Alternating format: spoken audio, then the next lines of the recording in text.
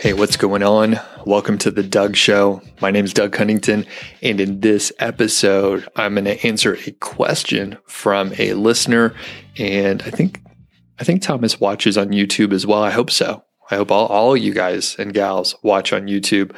But Thomas sent me a question around outsourcing and building a site and ongoing work for a site. And it's not the sort of typical services and agencies that I normally talk about, those done for you kind of companies like niche website builders, brand builders.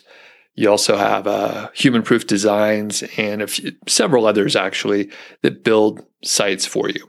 So I've been fairly outspoken that I don't love those services. I usually recommend people don't purchase using one of those services, even though I am friends and personally know the companies that I just mentioned, and I'm an affiliate for them because you know what? People like to buy those sites. But Thomas is coming at this from a different angle, and shortly you will understand why I'm answering the question in this sort of format so I can help Thomas out and hopefully people like him. So Thomas has sent me a few emails over the past few months. He says, I was in the Army for over 15 years, and that's left me with PTSD and mobility problems. So Thomas, thanks for serving. We appreciate it. And, sorry you're in that situation. Thomas further says, my Army pension was not great, so I need to make some money each month and went for Amazon affiliate. I hired someone, or should I say 3 people, as the first 2 never listened to what I wanted to build. And he lists the specific, niche and website, which I won't mention here, of course. It has a lot of content, but it's still not selling anything, even though I have social media out there spreading the word. Do you know anyone who would take a look at my website to see if everything is the way it should be and I'm not getting screwed over by my SEO guy? I don't mind paying for it as long as it's done properly. Thanks for your help. And I told Thomas, I think I referred him over to one of my former students who does some of, audits for people like Thomas who maybe don't have the budget to hire me. And I typically, don't, unfortunately for Thomas and fortunately for me, I don't negotiate on my rates. I'm fairly expensive. My time's very precious. So I try to protect it very much. And in many cases, if I'm trying to help someone like Thomas, I'll put it in a format like this. So hopefully a lot of other people can benefit from it, not just one person. Not very scalable. I don't have to scale everything, of course. And Thomas and I had some background or some back and forth here as well. So I replied back and I was like, Thomas, it's tough hiring people. And I actually ran into some issues when I hired someone like 2 weeks ago on Upwork to do some light coding for me. And they basically kind of fucked up and didn't listen to what I was telling them. And I learned my lesson. I was just trying to get something done quickly. And I thought, worst case scenario, I'll be out about $40, which was true. But I also ended up wasting a decent amount of time versus just doing it myself. So hiring people is difficult at times. And even if you've hired dozens or hundreds of people, I think I've actually hired hundreds of people over the years, it's still tough to do. You still make mistakes. You get in a hurry, and I goofed up the other week. So I told Thomas, here's some free advice. And I just asked a couple questions and tried to get more information. So I asked Thomas for what the general agreement was, like the list of things that the person was going to do for Thomas, if they made any claims. And I was wondering how much they were charging. So Thomas sent me a lot more information. I did find out that he found the folks that he was trying to hire on Fiverr. So I've hired good people on Fiverr. I've hired bad people on Fiverr. It's really a mixed bag, and it depends on what you're looking for. So I'm not endorsing Fiverr or saying anything negative about them. There's good and bad, just like on Upwork. There's good and bad people, and depending on how you're able to work with someone, it may work out well or it might not. So Thomas mentions that he was aware that he needed to have everything documented so it would be clear like what the deliverables were. So Thomas, good job on that. you actually sent over like all the different versions of the documents, it's actually far more than I needed or wanted to see. I just need the final version of it.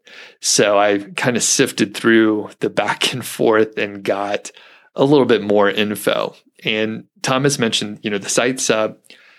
The site is loading slow, and through some various testing mechanism like GTmetrix and Pingdom and that sort of thing, Thomas knows it's loading slow, and the person that he has hired is not doing anything to really improve it. So he's being charged $300 per month, and I'll start talking about like what was delivered initially. So let me open up one of these docs here. So overall, we have a complete and brand new modern, these are bullet points. So a responsive Amazon affiliate site design will be similar to a specific site that is listed here in the niche. So they're trying to emulate a specific one. There will be 2 affiliate options. I guess one is e-commerce, another is a blog affiliate. And I'm not sure. It sounds like Thomas may have gone for a blend here. Further, there's going to be, quote, product uploads, which I'm not sure what that is, but I think we'll be able to back our way into it. A logo will be created, a brand email, dedicated brand email, live chatting with a customer or the visitor, responsive and professional design, WooCommerce / e-commerce functionality, and collect emails for the next promotion. And the designer, the developer notes, you will be able to make and edit without knowing any coding or programming. There's some more advanced technical setup around keyword research, basic on-page SEO, Google Analytics, Search Console, sitemap setup, registering for Bing and Google Webmaster Tools setup.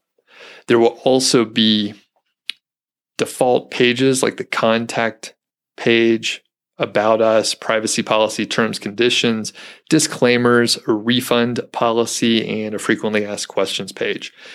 So it's fairly thorough. I would say that's a good checklist for people that are trying to figure out exactly what they need to get done.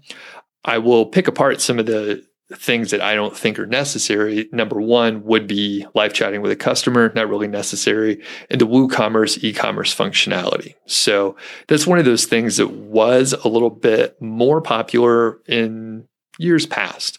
But the fact is, if you just throw up, and I do mean vomit up, a WooCommerce site with WooCommerce on the back end, and you're just loading products from Amazon via the API, you're not going to really have any unique content. You'll just have what looks to be a store that basically is a waste of time. Very few people are going to even like search for those specific product names.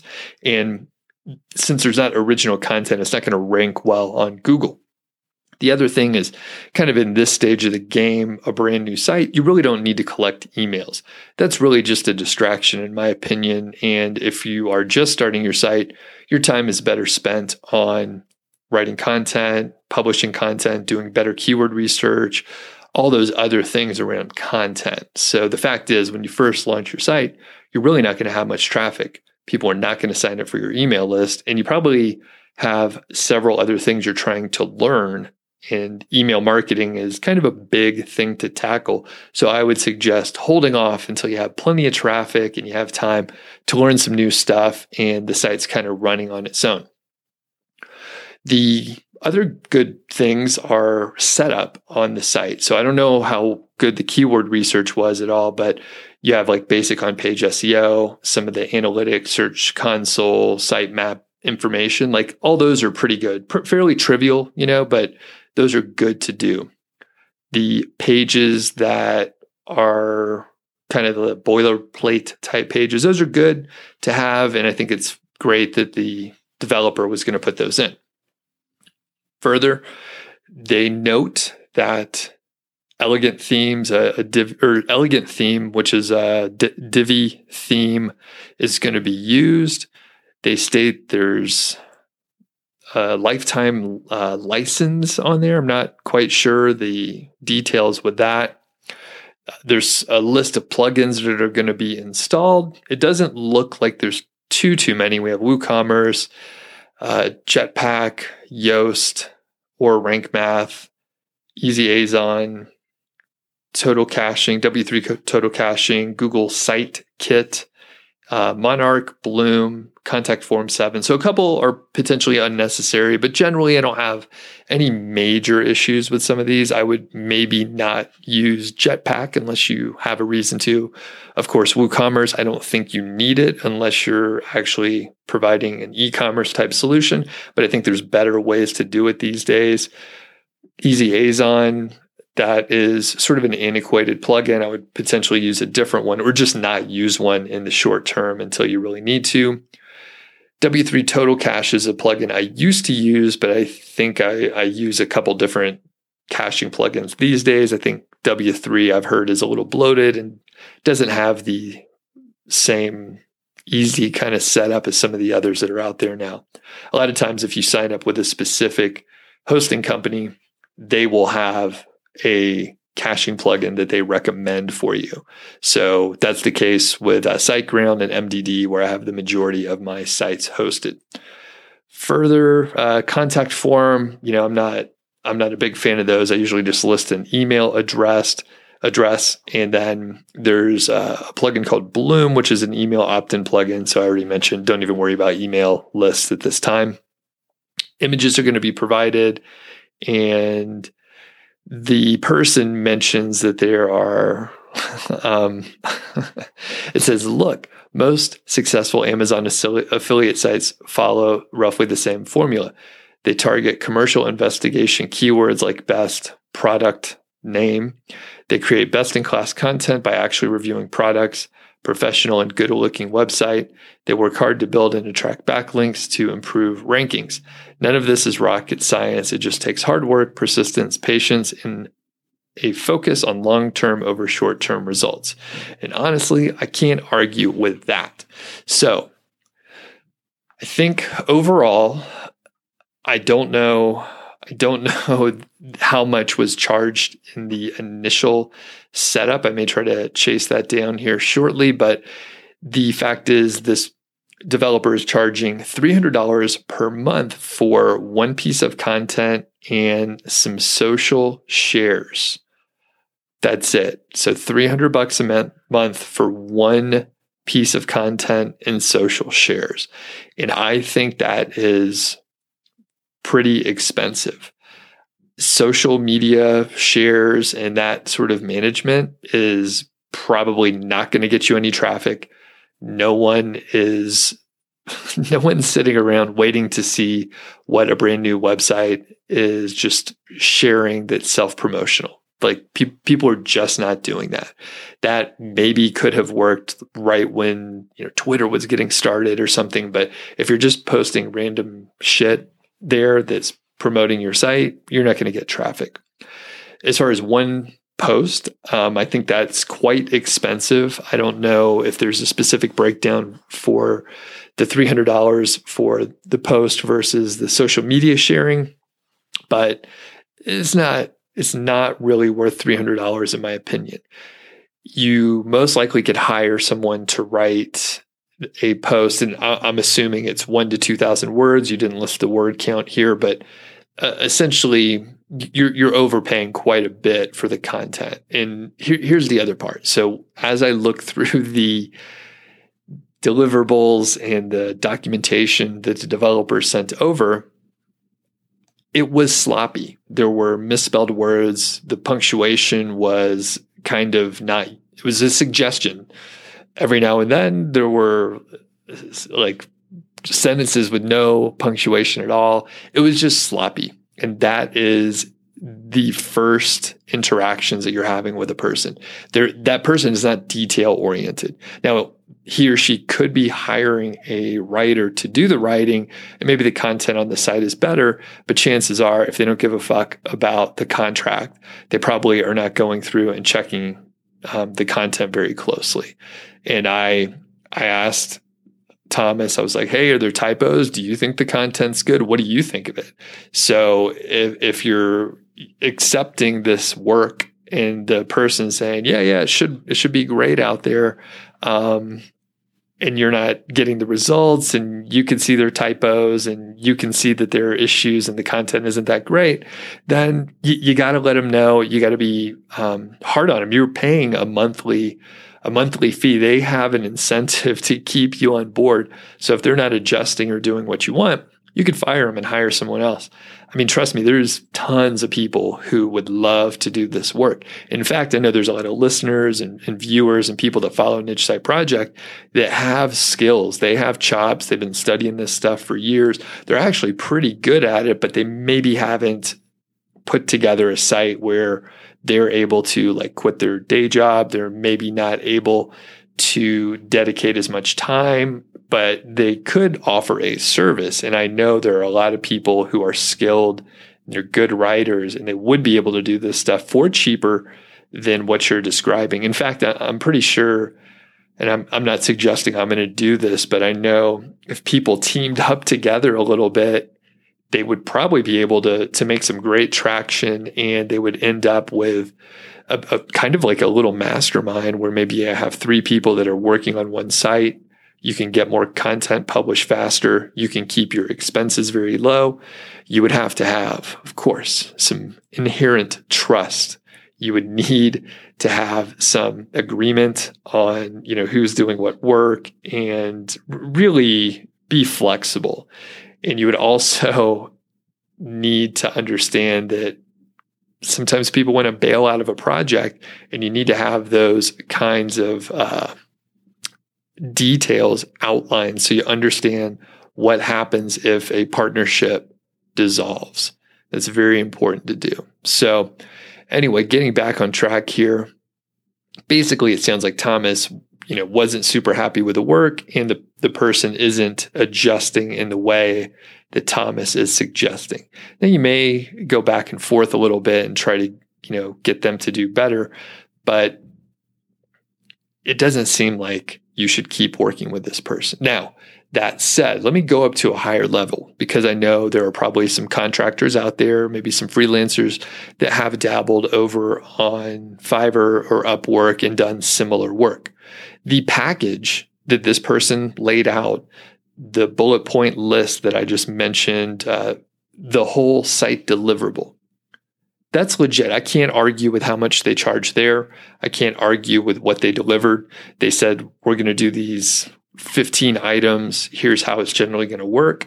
And they delivered it. So I can't argue with that. It is valuable for some people to have that work done. And that same exact work could be $100 from one freelancer. If you go to an agency, that same exact package may cost you, $25,000. It depends on who the customers are and the customizations that are done and the level that the freelancer is trying to work in. And it's also the level of what the person, the client, is trying to hire. So I cannot argue with that. Now, the quality of the contract, I can nitpick on that. I want to work with professionals. I want to have detail-oriented stuff. And it should be a boilerplate like deliverable, right? There shouldn't be mistakes. It should be perfect, and they could fill in the details and send that to every client.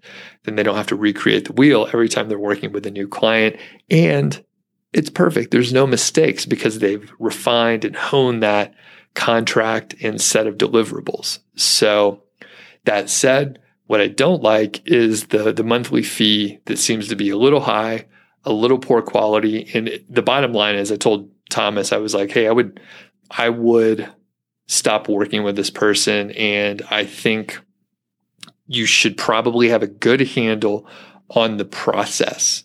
So I sent Thomas my link to Amazon Affiliate Niche Site Marketing, where it kind of lays out the process in various steps. I think his niche is probably fine. I didn't check out the site specifically or anything like that, but I would say you may be able to just remove the e-commerce portion, the WooCommerce portion that's bogging down your website. Most likely that's pretty resource intensive. So if you got rid of that and then started publishing blog content and having original content written, keyword driven, just like the developer and designer said, you could be in great shape. You may be able to salvage what you have, but I don't think you're getting $300 of value from that person.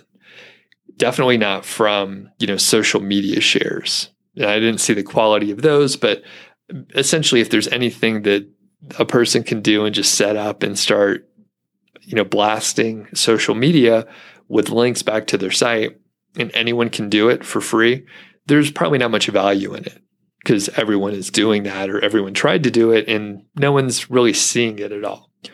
Now, when I back up and I look at the done for you sites that are out there. Again, I'm an affiliate for a lot of these companies because, people don't listen to me about the advantages of building your own site, at least at first, because then the mechanics of building a site, you understand the process, and there's no substitute for struggling and figuring something out. So one of my arguments here is if this designer could create a site that makes money by doing the same kind of work, then he would keep the site. So if he was able to create a site doing exactly what he's doing with the social shares and publishing a little content, he'd need to charge a whole lot more than $300 per month. He'd need to charge thousands per month to make it worthwhile to do this for another person versus keeping the site himself. Some quick, easy math. If a site's making about $100 per month in profit, it's worth about $3,000. If it's making $1,000 per month, it's probably worth around $30,000. And that is a average kind of middle of the road monthly multiple of 30x. So you take the monthly profits and you multiply it by 30, and it varies, depending on the age of the site, the traffic sources, the quality of the content, and several other factors, but you're roughly looking at that 30x monthly multiple. So overall, if the developer could make a site by doing the actions that he's doing for you, he would just keep the site himself. So the logic doesn't work out. If he could build a site and get it running, he'd build them and then sell them and make a whole lot more money than $300 per month. So that's my take on it. In this case, Thomas, I would probably, in the relationship with that contractor, take it as a lesson learned. See if you can salvage the site. Maybe there's some inherent value there. I'm not quite sure. It may be a perfect opportunity to just cut your losses, find something. I don't know if you're into that specific niche that you mentioned here, but if you're not, I do highly recommend you find something that you're either interested in learning more about or something that you're actually into and actually passionate about. The fact is, it's going to take a little while to get a site earning money. There's going to be times where you're frustrated, you're stuck, and you're thinking, man, is it really worth it to keep pushing on the site or what? The cool part is if you're interested in the topic, if you're passionate about it, then it's going to be interesting and inherently fun for you. Even when you're still struggling, you'll think, like if it was about beer for me, at the very least, you think, well, at least I'm talking and thinking about beer, and you're not talking and thinking about or writing about something that you don't care about. You're writing about something that you think is just silly and you have no passion for it. Now, I'm not saying you can't have a site where you're just not interested in it, but you have to have some inherent interest either in the process or in the topic. So I think it's more valuable if you have interest in the topic. And through the years, I've gone a little back and forth on it, and it just turns out, and I see my actions, right? I see that I ignore these sites that are not anything that I'm interested in, and they just sit there. And if it's something that I can learn more about, that I have a little passion on, then I will get into it a little more and I'll spend time on it. So that's my advice to Thomas. Hope that was helpful. You should probably check out one of the recent episodes where I talk about the sunk cost fallacy. So just quick note, basically, you've invested time and you've invested money in this site, but if it's not going to work out, you're better off stopping any sort of time, resource, capital investments on this site as soon as possible and moving forward with a better alternative. So it will be painful. Our brains don't like to invest time, money, and resources into something and then leave it. But the fact is, those are sunk costs. Those are gone. So you have to make a decision on what is going on right now. If you have questions like this, shoot me an email, feedback@doug.show. You can also leave a voicemail. There's a phone number in the show notes here, and you'll be able to call, leave a message. I haven't had one in a while, and I think it could be because I was kind of mean to people about leaving messages. You want it to be about 90 seconds.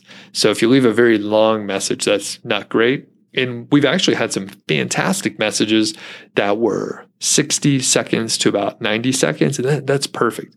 You lay out a little bit of the groundwork. You ask your specific question. We potentially have some back and forth via email, but 90 seconds is a sweet spot. Love to get voicemails. I've answered like every single one. So there's no reason not to give it a shot. Anyway, I think that's it for this episode. In the next episode, I'm going to answer a few more listener questions. And I do have some just kind of random updates, content audit stuff, my email and tech stack migration, which was frustrating in some ways and strangely satisfying in other ways. It's been a roller coaster. And of course, I'll talk a little about dry January. It is February 5th, and I can tell you I've had like a beer every day this month. And I'll let you know about the new challenge that's coming up too. So we'll catch you on the next episode. Have a good day out there.